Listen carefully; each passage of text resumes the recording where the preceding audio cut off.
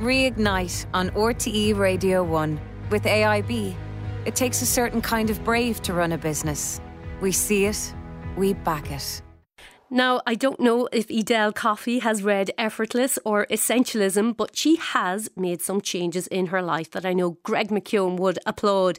And in the special radio column for Reignite, the writer and broadcaster explains how she realised that striving for perfection had become a form of self-sabotage.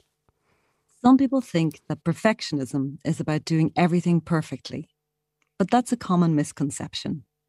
Perfectionism is often about having such unrealistically high standards that you never get around to achieving very much at all, never mind doing it perfectly.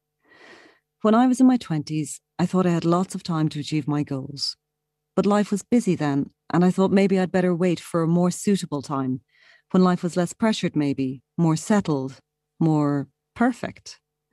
But as I moved through my 20s and then my 30s, it struck me with great force that the career goals I had always assumed I would get around to might not happen at all.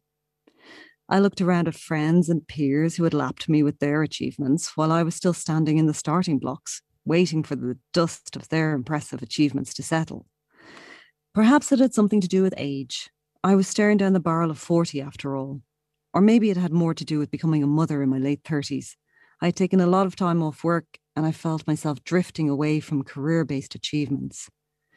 Then, by chance, I happened across a quote by the French writer Voltaire. It's one we've heard a lot in recent times in relation to the coronavirus vaccination, but at the time I wasn't familiar with it. Don't let the perfect be the enemy of the good. The quote jolted me to my senses. I realised with sudden clarity that perfect had been the enemy of my own good for a long time. I decided from that moment on I would prize achievement over perfection, and I would downgrade my standards from the unattainable perfect to the more achievable good enough. That may sound like a cop-out, but really, when I say good enough, what I mean is the best you can do on any given day. Because while our best efforts will rarely be perfect, they will often be good enough. And good enough is so much better than perfect, when perfect so often means unrealised, unachieved, unfulfilled. When I finally ditched perfectionism, a funny thing happened. I started to achieve my goals. Things got ticked off the list for the first time in years, and the results were often better than I had hoped for. Not perfect by any means, but done. I see perfectionism now as a self-destructive impulse, something that thwarts achievement, progress, and happiness.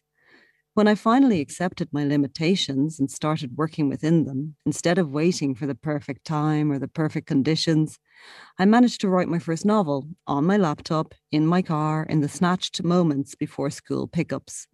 We may think we need the perfect environment or the perfect quiet moment before we can begin the daunting task of achieving our goals. But often, all we need to do is begin. And the perfect time to start is always now.